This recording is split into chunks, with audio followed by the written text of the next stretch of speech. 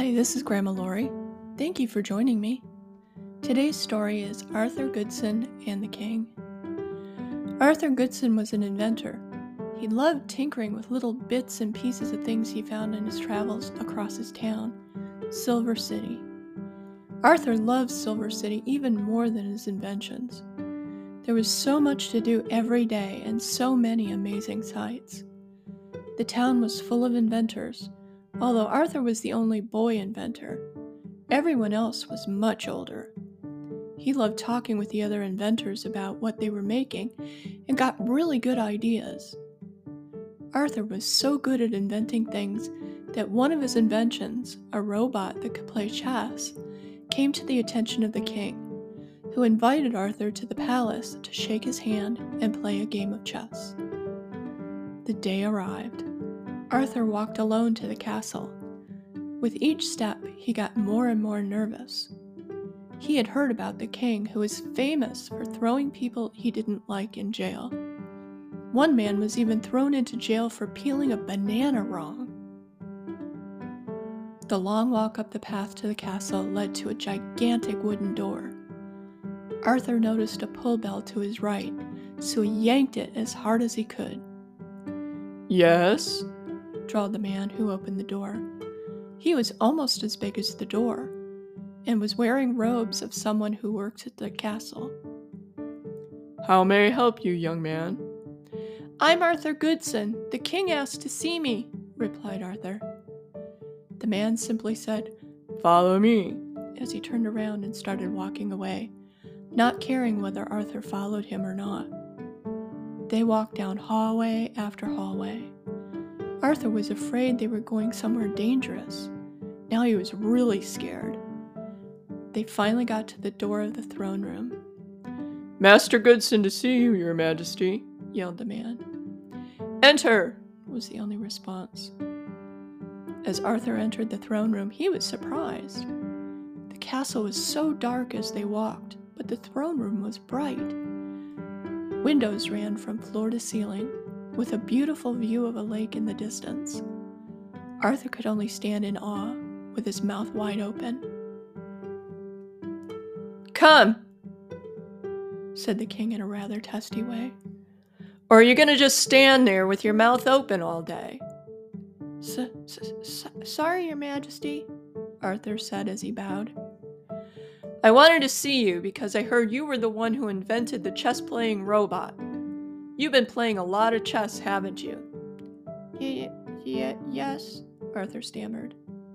The king smiled. "Then let's see what you've got. Jeeves, my chessboard." The servant ran in with a huge chessboard and set it between the king and Arthur. Arthur had never seen a chessboard like that. Then he remembered something. "What do I get if I win?" he asked the king shyly. The king laughed. "I see. You're in it for the money, the same as everyone else. I thought we could be friends, but I see you only want something." No, it's not like that. I heard that you were the best chess player in Silver City. I thought if I could beat you, I would be able to ask a favor," Arthur said quickly. "No money? Okay. If you win, you can ask a favor. If I win, I'll decide when we're done what your punishment would be," said the king. The chess battle was on. As they moved the pieces over the chessboard, the winner changed back and forth between the king and Arthur. Finally, Arthur saw his chance. He moved his queen and yelled, "Checkmate!" The king was stunned. He had never seen such good play. But what really astonished him was the fact that Arthur was a little boy. He couldn't believe he lost to a kid. He started getting mad and turned over the chessboard. Arthur jumped.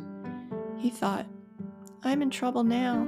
Will the king keep his promise or throw me in jail?" The king walked around the room for a while, trying to get control of his feelings. Finally, he returned to his throne and said, "Come here, Arthur." Arthur approached the throne. The king held out his hand. "Let's shake hands on an interesting and challenging game, one fair and square. You're truly a chess master. Did you learn all that from your robot?" "Yes, sir." said Arthur. "I programmed it with all possible plays and have been practicing." Very well done. You can come to the castle anytime you want, and we can play again. Next time, though, I'm going to beat you, the king smiled. I haven't forgotten about your favor, though. What is it? Arthur thought for a moment. "I know you like throwing people into jail for things you don't like. Could you please just be nicer? Would you please let those people go home? They really didn't do anything bad. The man who peeled the banana wrong is my dad, and I really miss him." The king was stunned. His heart melted a little. He hadn't expected that. He thought for a minute and said, "Well, Arthur, I'll try to be nicer, but you'll have to remind me from time to time if I get mean again. And I'll let everyone out of jail who hasn't done anything really bad." "Thank you," Arthur said as he ran up to the throne and threw his arms around the king. All the servants in the room were stunned and thought the king would surely explode. Instead, he hugged Arthur tightly and said, "I wish I had a son like you, Arthur.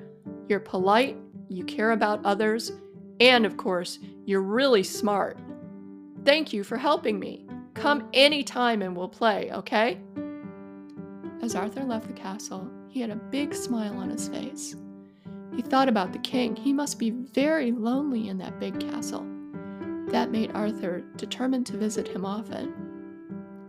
Arthur opened the door to his house to find Dad! He had been released from jail. Arthur ran to him and hugged him even tighter than he had ever hugged anyone. It was so good to see him. From that day on, Arthur worked on his chess-playing robot, practiced with both the robot and his dad, and went to the castle once a week to play chess with the king. Arthur was very happy.